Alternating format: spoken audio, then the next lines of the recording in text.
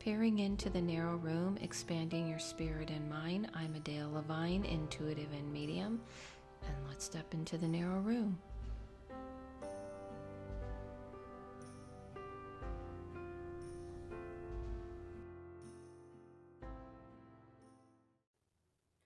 This is Peering into the Narrow Room. I'm Adele Levine. Stepping into the narrow room with me today is the Bigfoot Collectors Club podcast. We have host Michael McMillan and co-host Bryce Johnson and their super producer Riley Bray.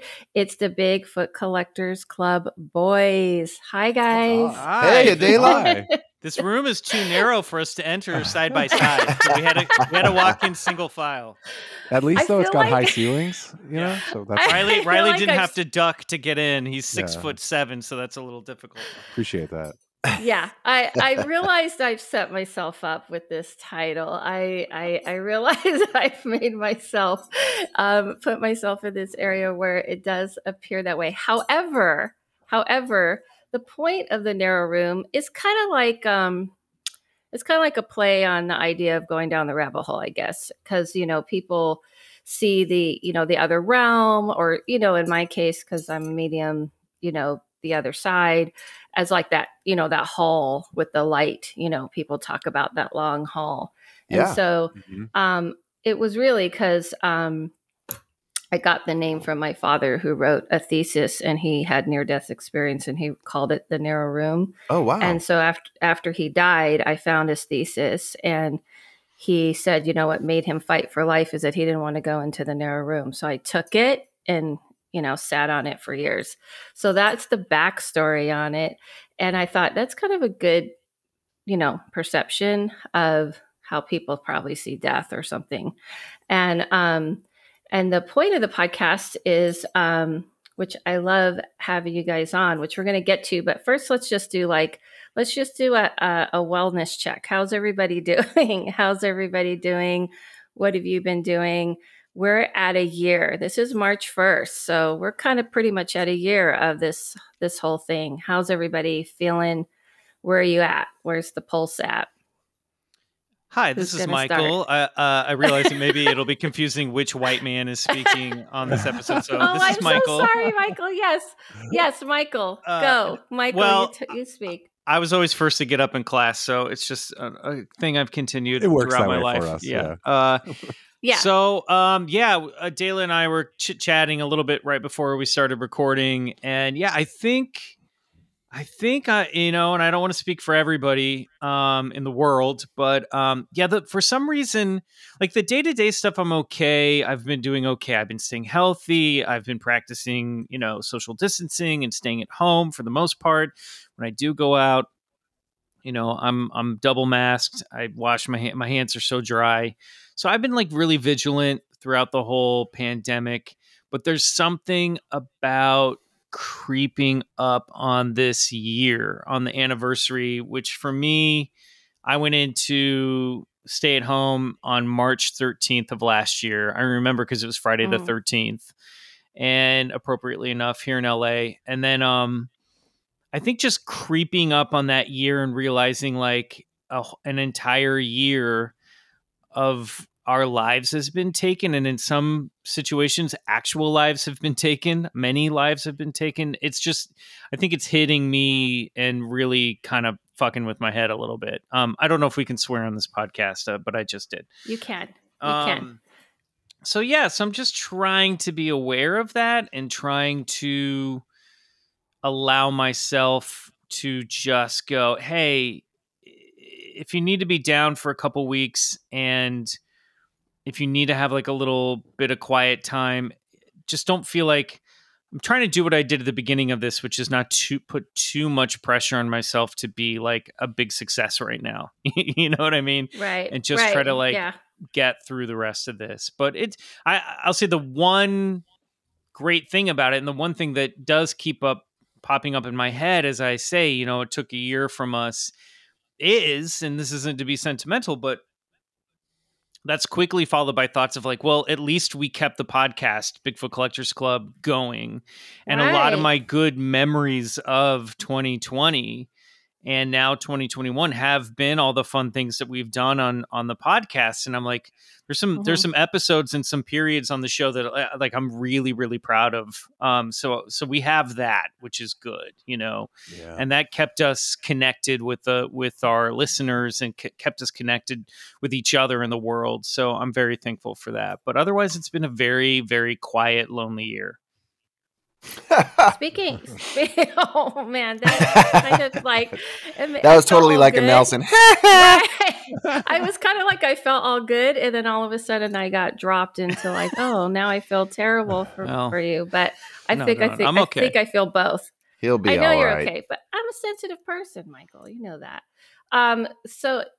Speaking of the podcast, what have you? This is Michael. Obviously, I didn't do the proper thing of saying this is Michael, and Bryce is the co-host with the podcast, and we have Riley. Do one of you want to jump in and talk about the podcast and what you guys do on your podcast as well? Sure. Bryce, yeah, I'll jump in.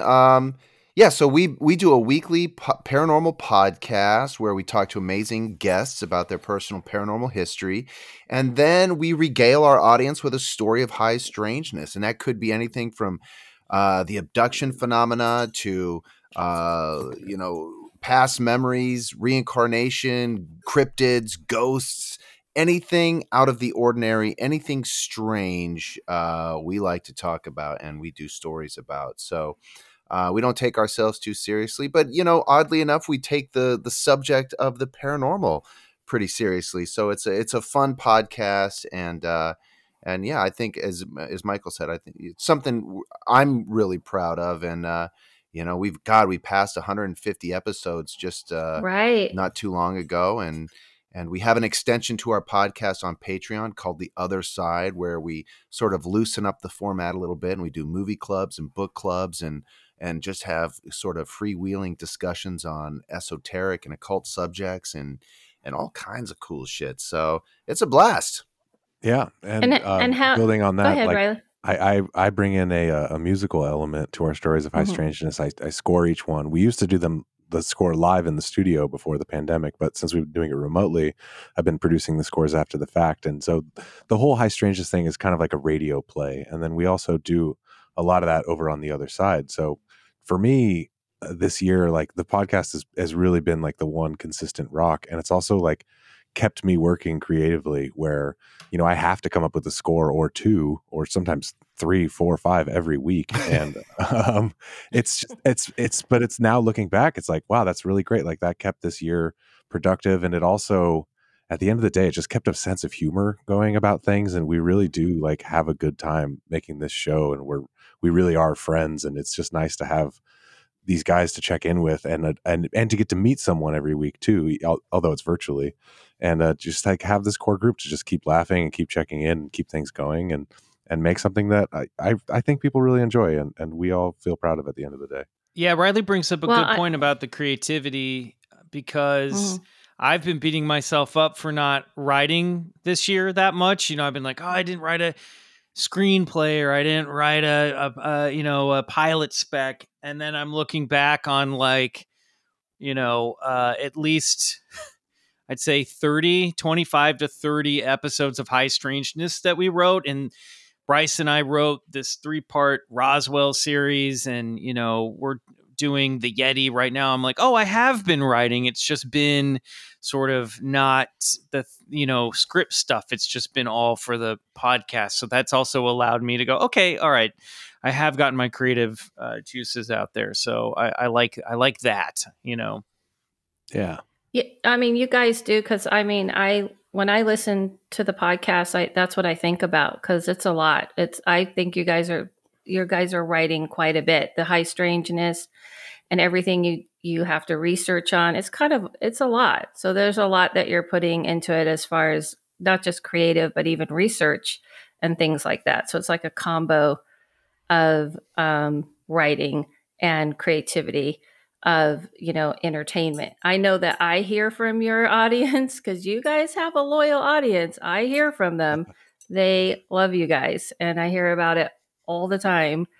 Well, Just and so you vice know. versa. I mean, Caleb, you always have been a fan favorite on the Bigfoot Collectors Club Oh, listenership, and so I know we get a lot of comments about how much people enjoy and appreciate your episodes, and so it's Yeah, nice for I us to appreciate be it. doing this for you today on your podcast. I mean, Adela, I was just Aw. thinking you've been part Yeah. of the show in a way since the very beginning, because our very first guest, Pete Gardner, talked Yep. about an intuitive and medium that his wife knew and did gallery readings.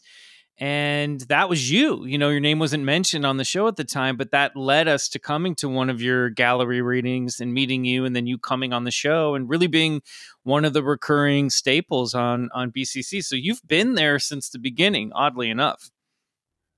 Yeah, and it's kind of odd because you guys pushed me out of a major comfort zone. It was really not something I didn't talk about a lot of things I ended up talking about on your podcast and pushed me out there. And I tend to believe it. People don't realize it, but I tend to like to hide a little bit. And that pushed me a little bit out there to share things I never shared, which was odd on a podcast with people I just met. But it was probably a good, the universe was kind of teaching me something. But so I appreciate you guys doing this, but now I get to ask you the question. So here we go.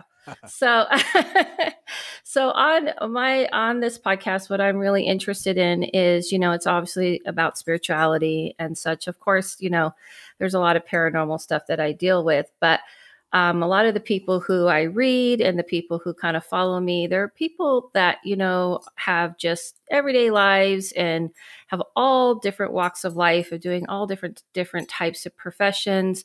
And they, move into a spirituality, meaning it's not always like this big aha moment, like, oh, I had this big, awakening. People have different ways that they express themselves spiritually, and they also have different ways that they, have found their way there. And I'm more interested in people, not just people who do what I do, people who incorporate this in their lives, because I feel that's really, the majority of what's happening. And I found that people actually ask us a lot. They want to understand, how can I be at work, or how can I deal with my family? And I'm interested in some, different things they may not understand. So my question, and I will start with you, Riley. I'm just calling on you guys like a kindergarten teacher, but you guys can chime in anytime you want. I didn't mean, but how did you step into, what was kind of like your spiritual path? Like for me, not for me, but I mean, I believe that people can be a gardener or cook, and, that's how they kind of feel connected, and maybe something led them there. Was there something that pulled you that direction, and how Definitely. do you utilize it in your life? I mean, I think if I think about it, it really stems back to I had a truly excellent English teacher in high school, and that was the year that we were reading Siddhartha, and specifically that book really stuck with me. And he was just a person who was really available after class and outside of class, and we would talk a lot about meditation and about spirituality and the spiritual journey and the hero's journey and all this stuff. And he really just opened my eyes to a lot of things that encouraged intellectual curiosity. And that was also a time when I started experimenting with psychedelics. And I won't say who this teacher's name is, because obviously, but he wasn't he didn't come down on me about that. And I was able to be honest with him about it. And he was actually, it's not like I ever did drugs with him, but I was honest. I was I tried mushrooms, and he was like, well, let's talk about it. What did you experience? What did you find? And he helped me to realize the power of those things, and also to respect them. And so it's not just to treat it like some kind of party thing. And that kind of began a whole process for me of trying to explore my mind and awaken my mind. And I really think he helped me form a good mindset to exploring, the reaches of consciousness and what's going on behind just what's the ordinary. And then, so that led me in college to want to study the mind more. And I went to UC Berkeley, and they allow you to make your own major there. So I double majored in fine art, and I created a major that was like a comparative psychology study, where I studied a lot of Eastern philosophy and Buddhism, and then compared it to a very like scientific approach to the brain, down to like neurochemistry and modern psychology, philosophy on consciousness, things like that. So it was like trying to do a survey of sort of Eastern and Western schools of thought on consciousness. And that just really kind of helped me to form this framework. I tend to think of myself as having a pretty scientific mind, and I'm an audio engineer and a visual engineer. I'm a filmmaker, and so I'm very technical, but I like to take that sort of technical, empirical mindset and apply it to sort of like my own self-work and spirituality, and really just question my own thoughts and question my mind and my emotions, especially like, why do I feel this, and why am I acting this way, and why am I saying these things, and just the whole thing. I think the big takeaway I've taken from all of this, these experiences in the study, is that like meditation and mindfulness doesn't have to be limited to like, okay, I'm going to sit down and meditate now. It's like a conscious, constant practice where you're just really trying to be present and aware, and be able to see your own mind, not just exist within it, but be there and be present, but also sort of sit as this observer and see your thoughts and see your emotions and understand them on both levels. And that's sort of my approach to spirituality, and just an inquisitiveness about my own mind. I don't really ascribe to any religion. I was interested in Buddhism for a while, but I wouldn't consider myself a Buddhist. I think that, my spiritual core is just the mindfulness is like that's my bedrock of everything. And then it kind of just builds from there. And then you build with that is just be positive and be nice to people. I think that's what every religion really teaches. And that's, Right. I'd say that sort of sums up my spiritual practice. That's awesome. Yeah, that makes it goes in line with kind of what I think, that if you take a little bit of this and a little bit of that and you just make it your own potion, basically. Exactly. Yeah. Right. Yeah, that's awesome. Does someone else want to share, Bryce? Yeah, I'll jump in. So I was going to say my struggle with spirituality, and it's always been a struggle because I still, even to this day, I'm always questioning the authorship of creation and what the nature of reality is, and what's my relationship to it. But so I went to a Lutheran school, and my parents divorced when I was pretty young. My father is a staunch atheist, and my mother is not a devout Catholic, but I'd say a church-going lady of Lutheran orientation. And so I would spend the summers with my dad and the winters with my mom. And going to a Lutheran school, you're learning about Jesus and God and all that whole paradigm. And then I'd go and see my father in the summers, and he would just completely start the deprogramming. He's like, okay, what are they teaching you in that school? And do you really think that that's true? I mean, how do you feel about that? I mean, does that make sense to you? And it became such a struggle. I remember there was sort of a pivotal moment in my life where I was kind of like, it must have been maybe 5 or 6. And I was like, I remember feeling really upset, and my dad was like, well, what's wrong? And I was like, I don't want you to go to hell. And, and he kind of got it. He was like, oh man. And you could see a little hint of the anger in his eyes. Like, I can't believe they're still teaching that fire and brimstone shit. Right. Right.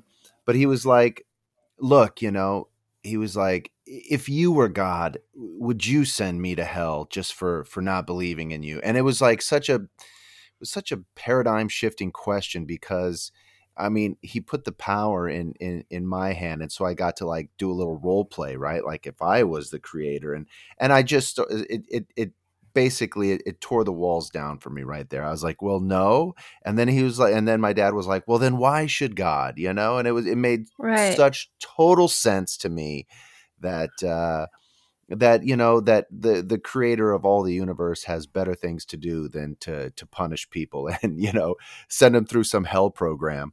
And then so that really started me sort of questioning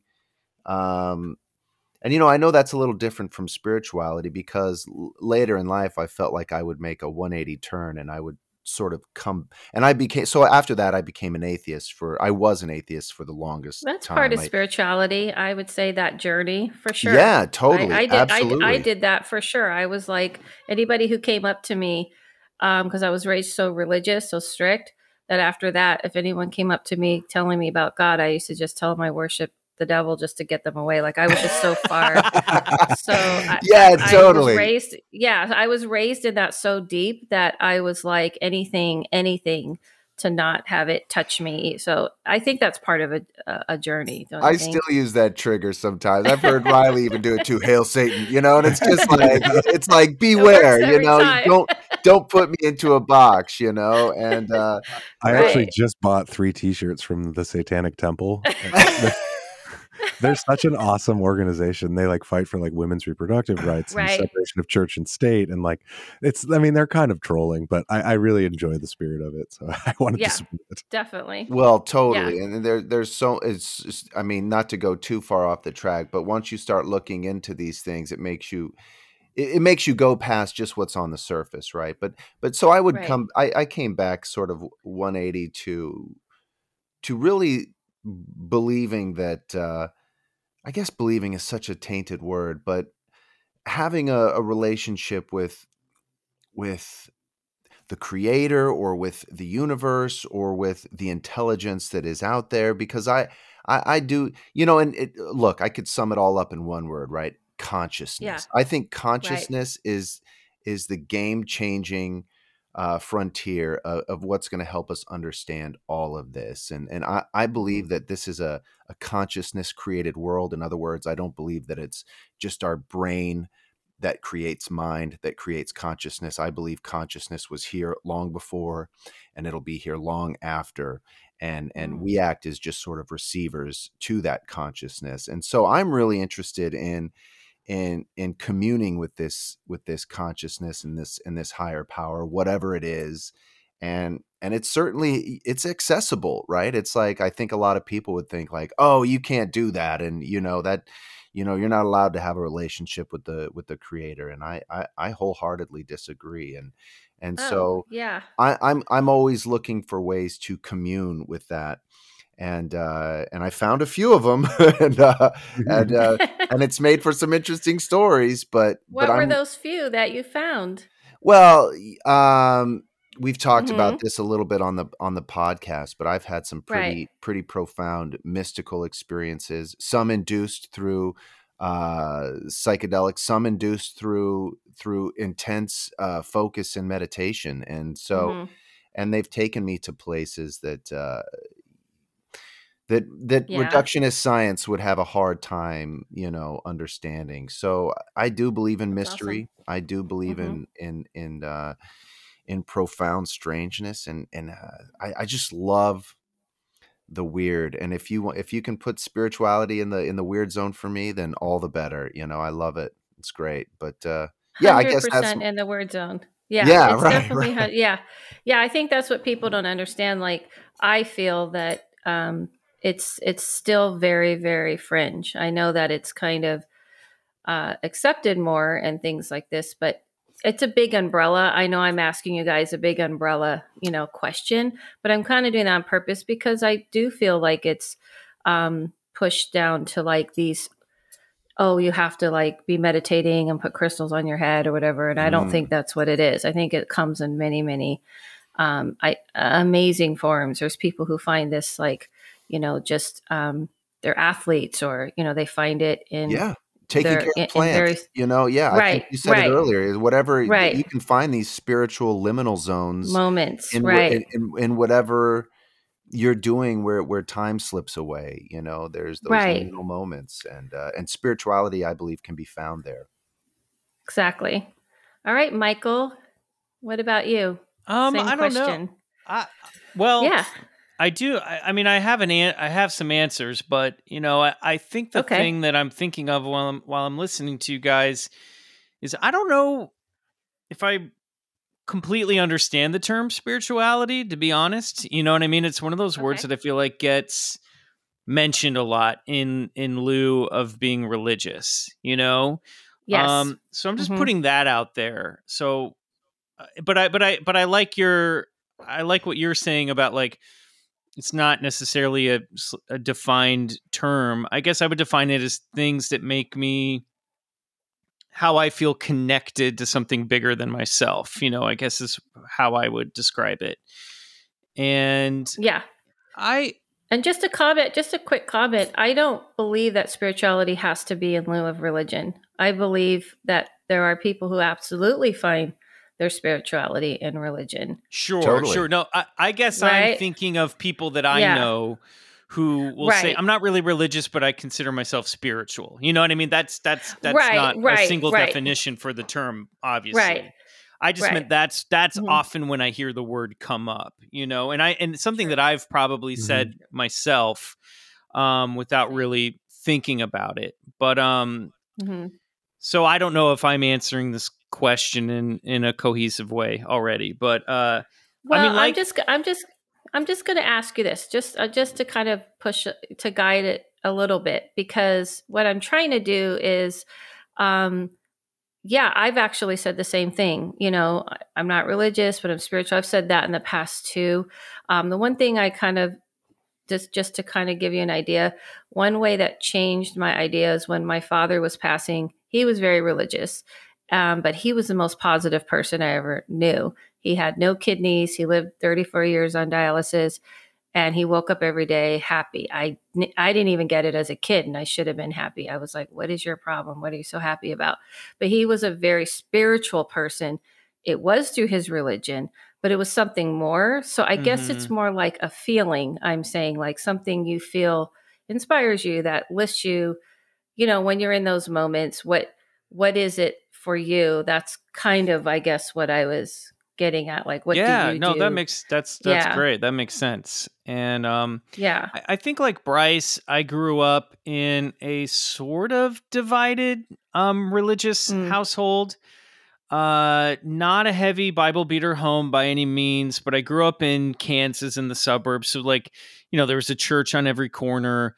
I went to Presbyterian church with my mom, forced to go every Sunday from the time I was a baby up until I was 16. And my sister and I both, when we hit basically by the time we were old enough to drive ourselves to church, we just didn't end up going. You know, I did enjoy going to my Sunday school class. I had a really excellent Sunday school teacher when I was in middle school and high school, who was also a good friend's mother. And she turned Mm. that forum into just a place to talk about, you know, whatever was on our minds, and then would, you know, loosely tie it back into you know, things from a Christian point of view, but that really wasn't the heavy, you know, emphasis. And for that reason, she was asked to step down as a Sunday school teacher by the more conservative head of the Sunday school program. And that's when I was like, bye, I'm out. You know, if you're kicking her out of Right. this church, I don't want anything to do with this place anymore. And my mom, who had already lost my sister to it, you know, I think was like, okay, well, you're 16. I can't really stop you, you know? And I had some other issues. Look, I just never wanted to go to church anyway. Sunday, I wanted to Right. play. You know what I mean? It was like Right. school Yeah. growing up. School was rough enough. Like the fact that like Right. I had to get up on Sunday and go to a place and like dress in uncomfortable Yep. clothes, and you know, it wasn't made. It was like church always for me was a lot like math. I didn't really get it until I was way older, you know, and I was like, well, why didn't they just make it cool? You know, why didn't they make it more Yeah. accessible, like more fun? Mhm. So, you know, I was eager to get out of that situation, but that I still carry a sense of God, or that there is some sort of divine creator. I am absolutely, you know, I've always been somebody though that believes in evolution and believes in science, and that's just sort of Right. breaking down how creation came to be. Now, I don't believe necessarily in a God that's you know, dressed in white robes and has a white beard and sits on a cloud, but I do think Yeah. that they're like echoing some of the stuff that the guys have said, like that we're connected to something larger. And I guess those moments for me have come especially when I was younger, in acting classes when I was doing, I think both times they were actually Shakespeare, where, you would be working on a scene and the director or teacher would be kind of like getting you out of your head. And in those moments where there would be moments, I remember one in particular, I was studying in London and I was doing a scene from Measure for Measure. And it's a scene where the character I was playing is visited by his sister. This is is it Claudio and Isabella? Forgive me, it's been 20 years since I've read this play, but she's basically like, he's in prison and she can get him out of prison if she's a nun, if she basically like sleeps with the Duke. And I'm like, please do it. Help me, sister. And she's like, I can't do that. I'm not going to do that, and he has a breakdown about it. And I remember just the guy who was directing the scene, the teacher, like telling me to get out of my head and just let the words come through. And something happened in that moment where I really felt that flow state and suddenly felt like I was just channeling some other thing. And the text was just coming through my body. And as it came through, it was almost just like software being downloaded into my hardware. And as it came through, all the emotions came with it. And, it was almost like, I was in that zone for about 30 seconds, became very aware of it. And then, I kind of came out of it and couldn't hold on to it. And I'd had experiences like that before when I was acting, where I was like, oh, whoa, I feel like I saw or tapped into something way bigger than myself, and occasionally in life, hanging out with friends, and in college, I was really getting into like The Power of Myth and Joseph Campbell, and starting to become aware of things like synchronicities happening, where my friend and I would get really excited if we had a conversation the next day, if we were talking about a song, and then, it would show up in some form later that day on the radio or TV, or, this is just like little tiny stuff. But those really started to build for me when I was in college. And it was like almost the more I became aware of certain symbols and synchronicities, the stronger and more often they occurred. And I remember my friend and I were calling it personal mythology because we didn't have like a better sense for it. And then I started reading books like John Irving's A Prayer for Owen Meany that seemed to echo everything that we would have in late night stoner conversations, and works like Promethea by Alan Moore. So I think reading and story really ultimately kind of gives me a sense connection to something bigger. And I think in a lot of ways, what I was tapping into early on in that period of my life was like this, for lack of a better term, magic, with like a K little bit, Yeah. But I'd have to say like that hasn't always stuck with me. I go through periods where I feel very disconnected spiritually. I'm in one of those periods right now, so it's tough. It's not something that it's not like a well I can go to that's always on, always tapped. So, but that's the best answer I've got for you, I guess, right now. That is a great answer, by the way, first of all. And second of all, it's honestly the most relatable. And this is kind of what I feel most people feel. And it's including myself. It's not meant to be something you're not supposed to feel all the time. Like I just feel this way all the time. I'm always tapped into that all the time. I feel that the reason why I want to ask people these questions is because what I have found, because all I do every day, all day is, I do readings and talk to people, is that people feel alone with everything you all three just described. So they feel like they're the only ones feeling like that for all of those three. Like, oh, I just don't feel like it's something tangible or it's kind of my own. I don't always feel this way. I feel kind of like disconnected. I feel that spirituality has been shown to people as like a feeling that's going to remove you from anything bad, and you're just going to feel good all the time, and you're going to always be able to tap into it, and you'll just lift yourself out of it. And that's just not really the human experience. And I just don't see that helps people. I think it's more helpful to know that you're going to have those times. I mean, where you just don't feel tapped in. It's kind of an ebb and flow, And so I don't feel that that was off at all. And all three of you had different things you're saying. But honestly, from my point of view, it's pretty much how a lot of people feel at different times of the day, different times of the week, different times of the year. It's just kind of a human experience. I think I speak for all three of us when I say we're spiritual as fuck.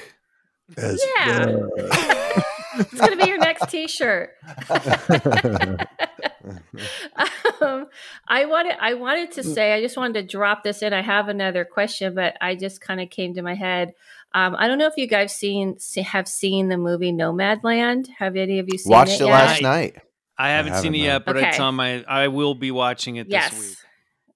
Yes. Without giving anything away, when I watched that movie, I was like, people should watch this alone, because this is a movie that to me is odd. Like Michael's not an issue. Not an issue over here. Okay, you got that covered. Because it's actually, to me, the way I see spirituality, that movie, or going through something spiritual, and it's not advertised that way. I mean, you know what I mean? I don't know if you thought that, Bryce, but I don't want to give too much away, but it was just so perfectly done to me about the human experience and 100%. And the spiritual and the spirit in us, right? I think you should watch it, Michael. I've been speaking ever so with Chloe Zhao, when she did that's the director writer. When I saw The Rider, which was her film previously, I was screaming in the streets about what an incredible. She directed that? Yeah, that's her film. I remember you loving that movie, and I never watched that's one of my top 10 favorite films of all time, because it's the human. What is the other movie she wrote? The Rider. It's called The Rider. Yeah, it's about a rodeo rider who gets bucked off and has a head injury. And has to basically deal with, like, just maintaining an existence outside of what he thought he was meant to do and what his passion. It's about life, right? I mean, we all go through these trials and tribulations that throw us these curveballs that knock us down, kick us in the fucking teeth, and it's up to us to sort of get back up on our feet and still try and grasp at some sort of meaning of life. And I just love her. Those are the type of films that I'm all in for. And it's so funny. Right. In the movie Nomadland, there's a small theater in a small town, and it's playing The Avengers. Nothing against The Avengers, but it balances the scales of what these corporation studios are delivering to us and spoon feeding us these huge tentpole movies. It's like that really aren't about that much. And and I don't know. Yeah. I love her. Keep an eye out for her. She's just amazing. Oh, what a talent. I saw just real quickly her acceptance speech, and it was about compassion. That was her whole speech. I got to watch that. And she, so she, I mean, just that movie in general, I kind of went around telling everybody they have to watch. If you want to understand how I see things that are spiritual and being here as a human being, it was just brilliant. It was about those moments, those little moments. So everybody should watch it. Riley, you'd love it. It's about van life. Van life, bro. Right. It sounds right up my alley. Yeah. That's my fantasy. I had this conversation with my wife today, because as we watched the movie, we were like, that was really good. And it was like, we were kind of comparing it to Rider. But then I realized today, as I was still thinking about it, still processing it, and how good it was. Right. So I had this conversation today with my wife as we're dreaming, always dreaming and planning for our future. And of course we have nice things in mind, right? Like, I'd love to have a nice house with a nice car and fancy things. And then I was thinking, God, just like, the responsibility and the weight of keeping all that stuff, in balance. It just feels like rigmarole and responsibility. And it's like, and then there's this other part of my brain that's like, van life, bro, just keep your life simple and Right. just live through the moments. And Mm-hmm. so it's like, I'm trying to like deal with how my brain is mixed messaging, because those are competing ideas, right? And Yes, and if your exactly. brain does that, you're going to end up somewhere fuzzy in the middle, so it's like I have to define what I really want for myself. But I think it really speaks to the fact that we as a society, we as people, are constantly in love with this idea that I want more and I could get more, and there's always Right. enough more to be had, and and there's enough for everybody, and things are limitless. And it's like, man, maybe society has been going in the wrong direction for so long, when we can just really be, I don't know, just as happy or have just as a meaningful life without a huge roof over our head, and without 3 cars in the garage and money in the bank. And I don't know. There's a lot to be said for that movie, I think. There's I definitely understand the competing thoughts, because there's a part of me that's very poshy, and there's other part of me that wants to do van life. So Totally. I get my it hermit is completely. competing with my yuppie, and I don't know, and I don't know who's winning. That's right. Well, I can't have you guys on without asking you the question that I get asked a lot, especially after people hear me on your show. And I'm like, go over to the Bigfoot Collectors Club. They can answer all these questions. But I'm going to ask you guys, since you guys started that podcast on the basis of your love for cryptids, why? Tell me why.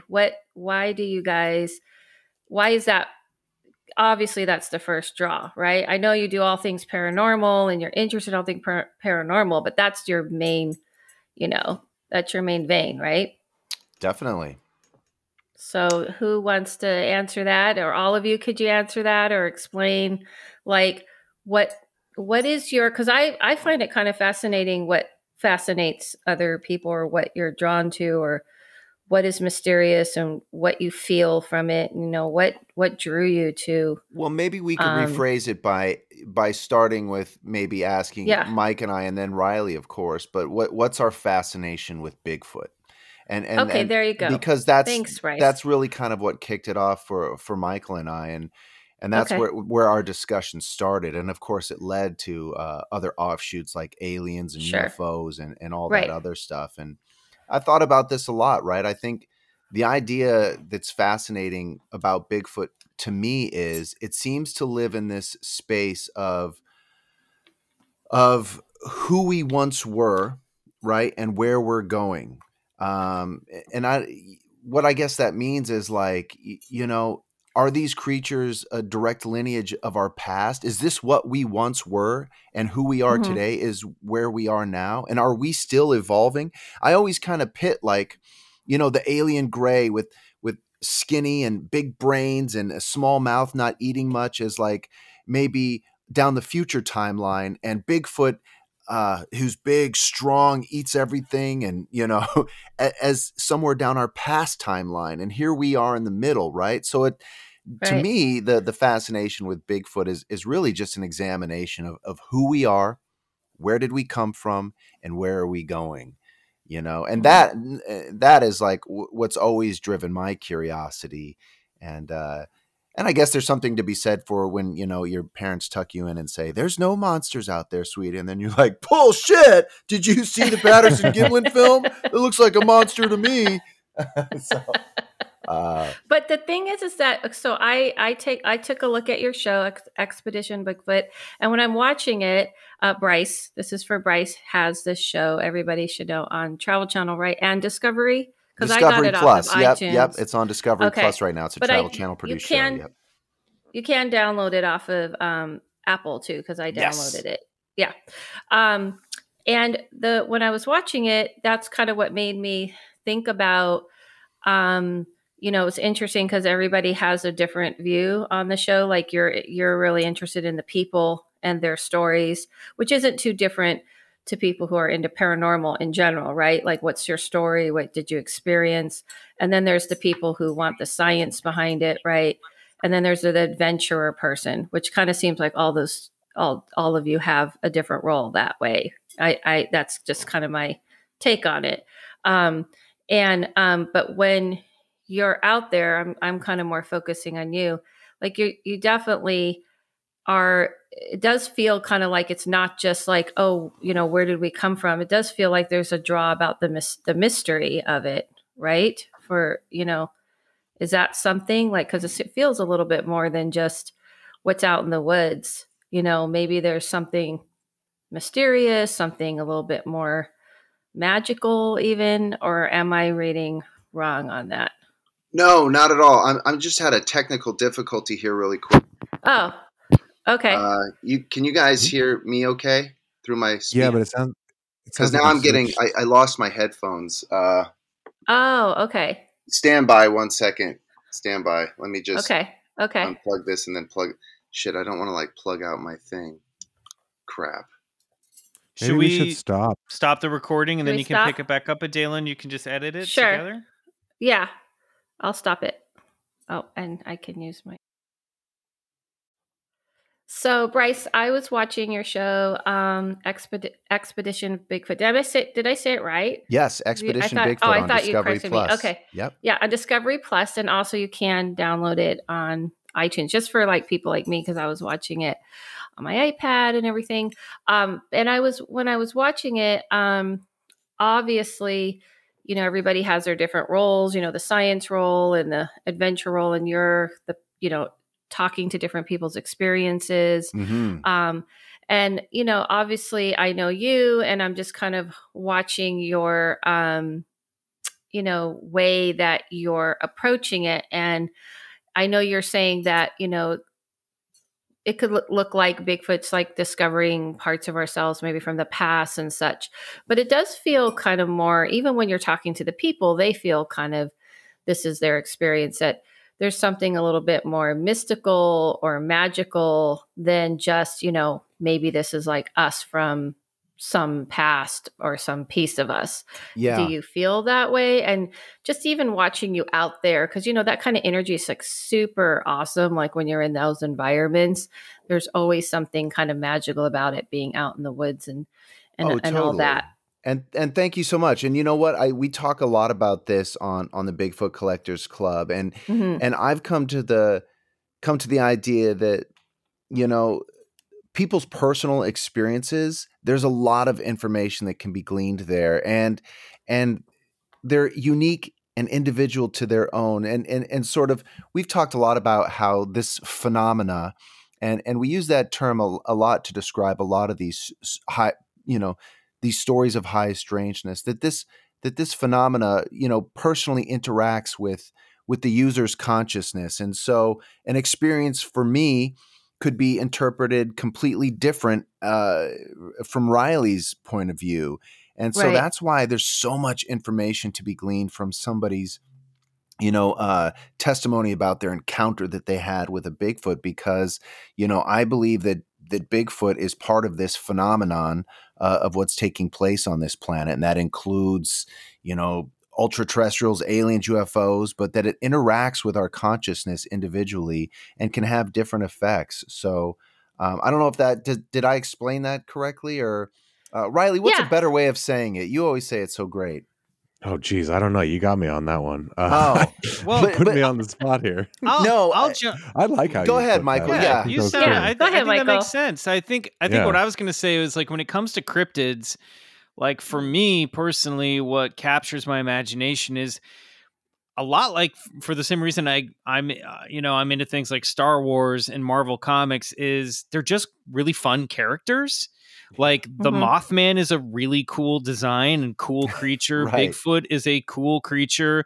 The idea of the Loch Ness Monster, of there being some sort of relic dinosaur living in a Scottish lake next to castles and bagpipers. I love those stories, and those really got ghosts. We make horror movies about a lot of these entities for good reason. Many of them have hit iconic status, and that just captured my imagination as a kid. And I think, unlike Chewbacca, which I felt real. He felt real in my imagination.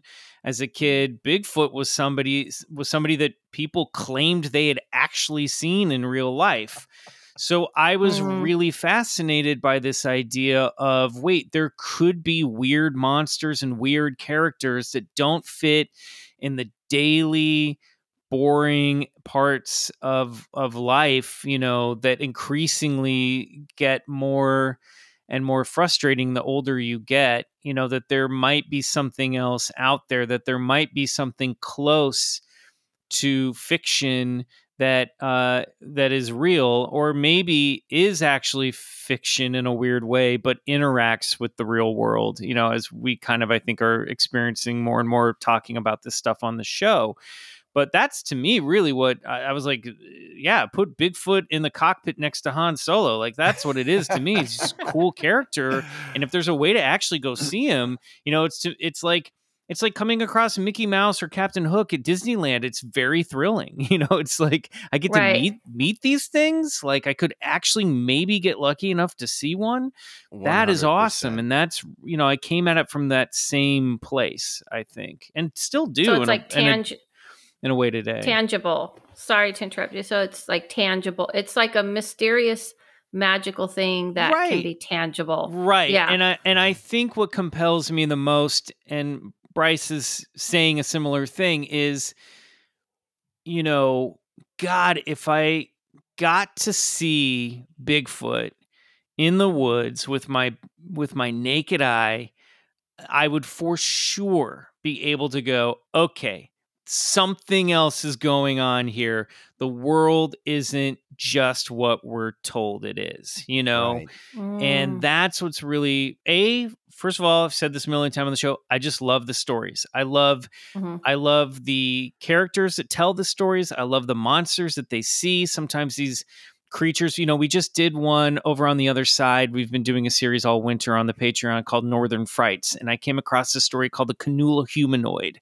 And it was like this 3-foot tall being that walked out of a flying saucer, dressed in a green suit with like an astronaut helmet, that was bouncing around the woods in Finland as if he was in low gravity, like the way you see astronauts do on the moon. And these two lumberjacks encountered this thing and scared it off with a chainsaw.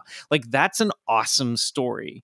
And then when you add the cool aesthetics of the creature design and the flying saucer that landed in front of them in the setting of the woods, it's almost like a real science fiction movie happening in front of these people. So I like that part of it too. I like the 70s design of Bigfoot. I like the campfire aesthetic to that monster, That's why he looks good on t-shirts and old pulp books and, vintage, paperbacks and old movie posters. So there's just a part of me as a comic book nerd that really enjoys all the world of all of this stuff from an purely aesthetic point of view.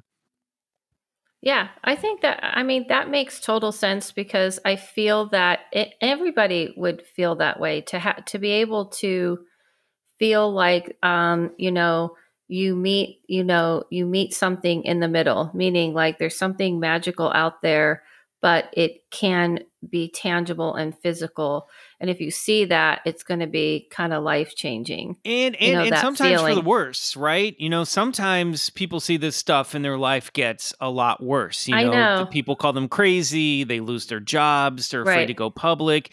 They're haunted by the fact that their paradigm has been permanently altered.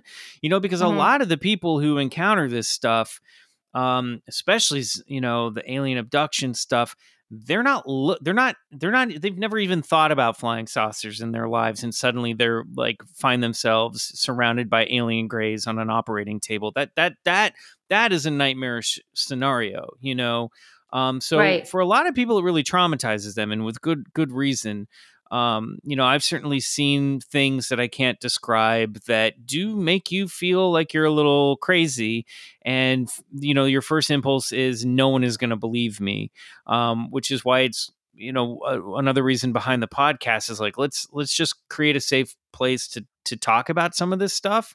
Right. Even if we do make fun of ourselves and occasionally one another, but like, I don't know. It's just it's a weird thing that the more, as we've discovered, the more, because we have also, actors, comedians, writers come on the show as well as experts. And, we've had some guests that have never seen anything, don't believe in it.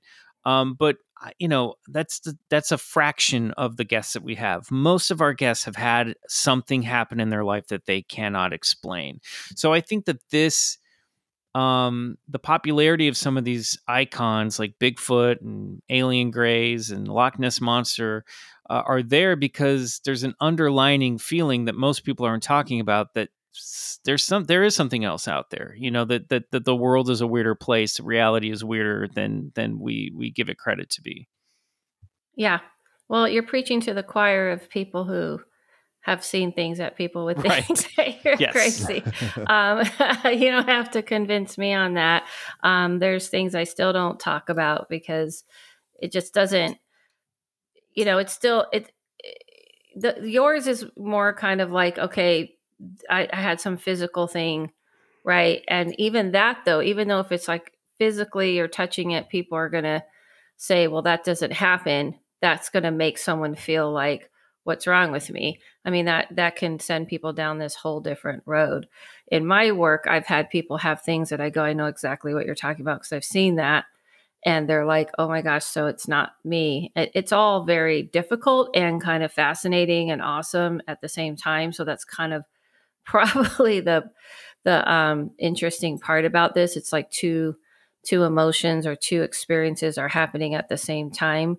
But I feel like there is something kind of interesting about the woods and nature and earth.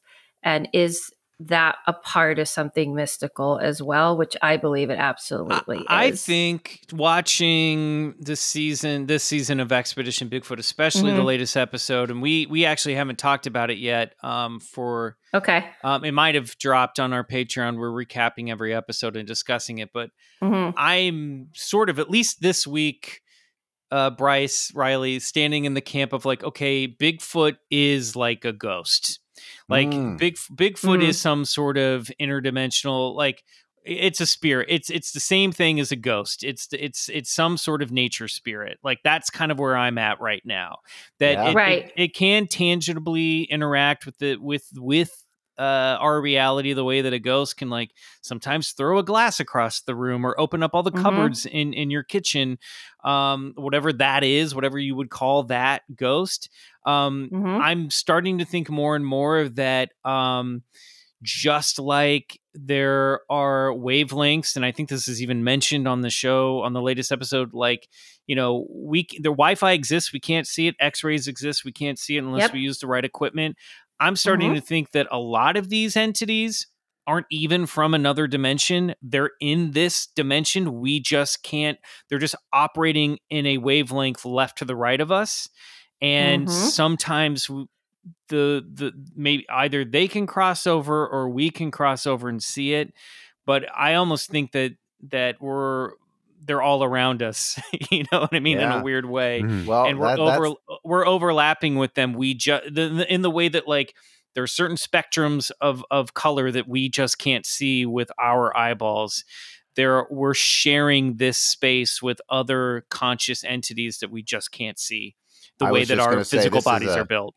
This is a hypothesis we've discussed ad infinitum on the podcast, and this was John Keel's superspectrum theory, and that's why he coined all these creatures and aliens as ultra-terrestrials. In other words, not extraterrestrials. They're not coming from outer space, from Zeta Reticuli. They're here. We just can't see them because they're out of our visible spectrum, And there's something when you read a lot of these accounts and hear a lot of these stories, you're like, there's something to be said for that. Oh yeah, I mean, you guys are saying what I've always believed in, 100%. I mean, I had a spirit. This is my world, in a reading, say to me, it's just a world within a world, just like the ocean's a whole different world on your earth. And we don't know everything about what's deep in the ocean. So our world, we're operating differently in this realm, but we're still in your realm. But the rules are a little different because we're built different now. Maybe we're the ones living in the narrow room. Have you ever thought about that? I Maybe have our thought world about is that. narrow. I absolutely do believe we're living in the narrow room. Yeah, for sure. Well, there it is then. Well, great. We've solved it. All right. I guess our work is We're done. done. Yeah. We've solved all of the mysteries. No, but I feel that basically it's, like blinders eyes, you're putting blinders on. And if you just, isn't that what the Matrix is about in movies like this? It's if you just kind of remove these, you'll see the world within the world. I mean, obviously we don't want to go too deep with the Matrix because that world was kind of bleak, but but it's the idea. I feel that's probably why I get drawn to those types of things. And when I was watching the show, it's that vibe, that feeling I like, that I'm like, ooh, yeah, this is a good place where people can kind of really see the world within the world, because normally you're distracted with everything else. So I absolutely feel that there's many things that are possible. I always say the word beings, and people kind of get on me for that because they're like, what do you mean by beings? What do you mean by beings? And I just probably say that big umbrella because there's just so many different, you know what I mean? Like, I don't know I think that's good terminology. Yeah. Right. I just don't know how else to say it. I go, well, they're just so different, many ones and forms that I feel are in this world with us, and that when you're tuned into it and you want to, then they'll tune back, as I think I've heard you guys say something on your podcast. If you're looking, they're looking back, right? Do you say something like that? For right? Sure. Yeah, I feel that's just how it is. And the only thing I'm trying to do with people is to get people to look back. That's it. That's all I'm trying to do with this work. But I feel that things like Bigfoot and stuff, it absolutely feels that way to me. Like, that's just the feeling I get. I always feel like, oh, here's something that is existing and maybe has figured out this is a good place to exist because not too many people are looking as much. Maybe. I don't know. That's just my 2 cents on it. As far as everybody got quiet, so I don't know. Oh, well, no, you're right. Look, people are looking now, though. I know Bryce is looking. That's for sure. Yeah. It's a mystery, right? And I think that's something that we all have in common is we love a good mystery, and not one that's found in the pages of a book, but one that's lived through in our real life experiences. There's mystery on this planet, and for those who are blind to see it and who don't want to talk about it and who don't want to participate in it, that's your loss. Because, man, what an incredible and exciting world when you don't know what can be found around the next corner. Yeah, exactly. And it must be nice, though. It must be nice to just be like, I'm cool with this. Whatever. I don't need to look beyond. I'm fine. Yeah. I function. I'm happy. I have no anxiety. I sleep well at night. It must be nice. I think that all the time. I always think, how does it feel? This is why I've binge watched the show The Office 5 times, because it's a very simple world, right? They're going to work. They're having the little issues, having their coffee, and they go home. And I'm like, what is that world like where you're not really sitting around? I mean, it's a make-believe world. I get it. But that's why I escape into it, where you're not like really thinking about these things or feeling these things, right? It does seem appealing a little bit. I mean, I can't lie and say it doesn't. What would it be like if you're just not really thinking about that? But on the other hand, though, for me, this whole paranormal thing is my escape from that real world that I have to deal with on a regular basis. It's like, there's just the little stresses of life and the annoyances and the bills that have to get paid and all this stuff. It's nice to have like something to think about and something to talk about, especially with your friends, that is like unexhaustible for starters, because there's aspects of it that are just unknown. So we can literally talk about this forever. Right. And it's also just, it's unattached to these sort of like trivialities of everyday life. And you can kind of use these, like Michael said, these really fun, almost like comic book kind of creatures to explore like these bigger, deeper topics, but still keep it kind of light and fun and also rooted in storytelling.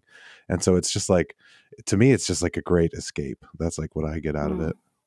Okay. Well said. Yeah. Okay. So with that, before we wrap this up, I just wanted to know what you guys could tell people who, you guys have found each other and have found like-minded people.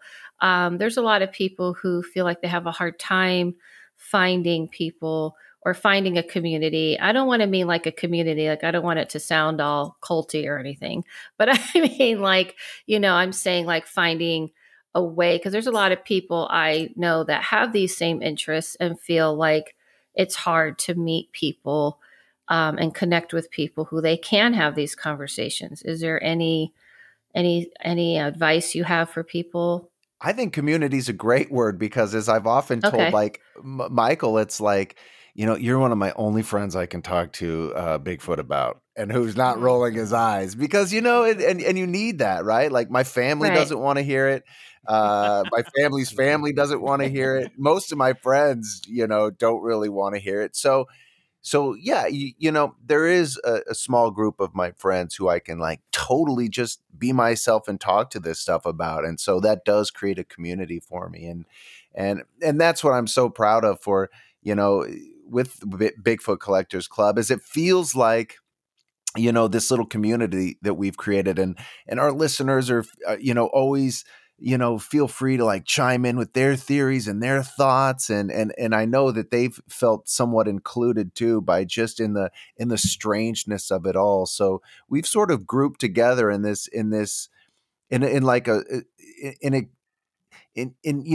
hugging the strange. And I think that's, it's been a great thing for me. So yeah, come on. If you want some community where you can talk about strange shit, find us over on the Bigfoot Collectors Club, because we do it every week. Yeah, totally. Just make sure you join a community and not a cult. That's my advice. A community is a bunch of people that get together to talk about this stuff and go, this is weird, right? It's cool, right? And then sometimes they branch off and talk about other things that they're into, shows, collectibles, whatever, knitting, whatever it is. And a cult is when everyone gets together at first and goes, wow, this is really weird and cool, isn't it? Right. And then one person's like, okay, here's what to believe. That's right. And that's exactly right. Just, and we've that's always how you said, can tell the difference. We're always comfortable saying we don't know what the hell's going on. And Michael just brought up a great point, a barometer for everybody out there who's getting into the strange or already in it. Anybody who says, and this includes the government and anybody who who says, we know what's going on, is full of shit. And that's a great way to always just gauge everybody who's into this stuff. Nobody has the answers. That's kind of what conspiracy theories used to be. Like, I hear that it could be this, and you're like, ooh, maybe the moon landing was faked. Weird, Right. And now I heard that they shot it this way. Right. Yeah. And that's all fun, sort of like imaginative thoughts, but like, now it's just very much like, this is real, and if you don't this believe is what's happening. That's you got to stay away from that stuff. You just get into like, well, I don't know what ghosts are, or I don't know what Bigfoot is, or I don't know what UFOs are, but it's fascinating that the Pentagon knows about them or is studying them, and we don't think the Pentagon even knows what they are. Right. So yeah, I don't know. Yeah, listen to a podcast and read some cool books. Just don't buy into anybody's personal belief system. Definitely. Yeah. And Riley, and follow us on Instagram and join the conversation. Exactly. Yeah, because honestly, that's where a lot of it happens. I love the comment section of our posts. It's a lot of people talking. We interact directly with them. I end up DMing with all kinds of listeners. Like, we have a little community. I love it. It's great. I really love our listeners. They're super engaged. So like, hop on board. We'd love to have you. Speaking of which, a good segue, where can people find you and what you're doing and the podcast? Michael, you go. We are at Bigfoot Collectors Club on Instagram, at Bigfoot Pod on Twitter. And then like Riley, I recommend the Instagram. It's really where we're the most active, and we'll share photos that pertain to each episode. Every episode of Bigfoot Collectors Club drops on Wednesday. And then we also have over at patreon.com/Bigfoot Collectors Club, we have The Other Side, where you'll get 3 to 5 bonus episodes every month, depending on what kind of mood we're in and how productive we're being. Lately, it's been more than that because we're recapping Bryce's show. So we're all at a little of our wits' end, but we're having fun doing it. We're trying to add video elements to things now. So, we've put a lot of mini mountains in front of us, but we're figuring it out. But it's a lot of fun over there on The Other Side as well. So I'd say that I'm at McMills on Instagram. You can follow me there. I'm Bryce? at Peastra. Oh, sorry. Go ahead, Riley. Jumped Go. the gun. You guys are used to it. Go for it. I'm at Peace Drone on Instagram. That's pretty much my social media presence there. Yeah, and I'm at Mr. Bryce Johnson on Instagram as well, and at Bryce O. Johnson on Twitter. And the show we've been talking a little bit about, Expedition Bigfoot, is just that. It can be found on Discovery Plus, and you can find that show there. Thank you guys so much for doing this. Thank you for coming on. I so appreciate it. It's awesome. You guys are always awesome, no matter what. We would do anything for you, Adele. We love you. We appreciate you, and we're always happy to talk with you. What he said. Thank you. Wait, okay, thank you so much. All right, so for me, guys, I'm doing an online medium gallery on February 12th. You can get that on my Instagram at Adele Levine. Don't forget to follow my Instagram on Peering Into the Narrow Room. Also, you can get my book on Amazon, Peering Into the Narrow Room. Follow yourself, follow no one, listen to your inner voice, and I'll see you guys soon. Thank you. Thank you, guys. Thanks. All right. What a pleasure.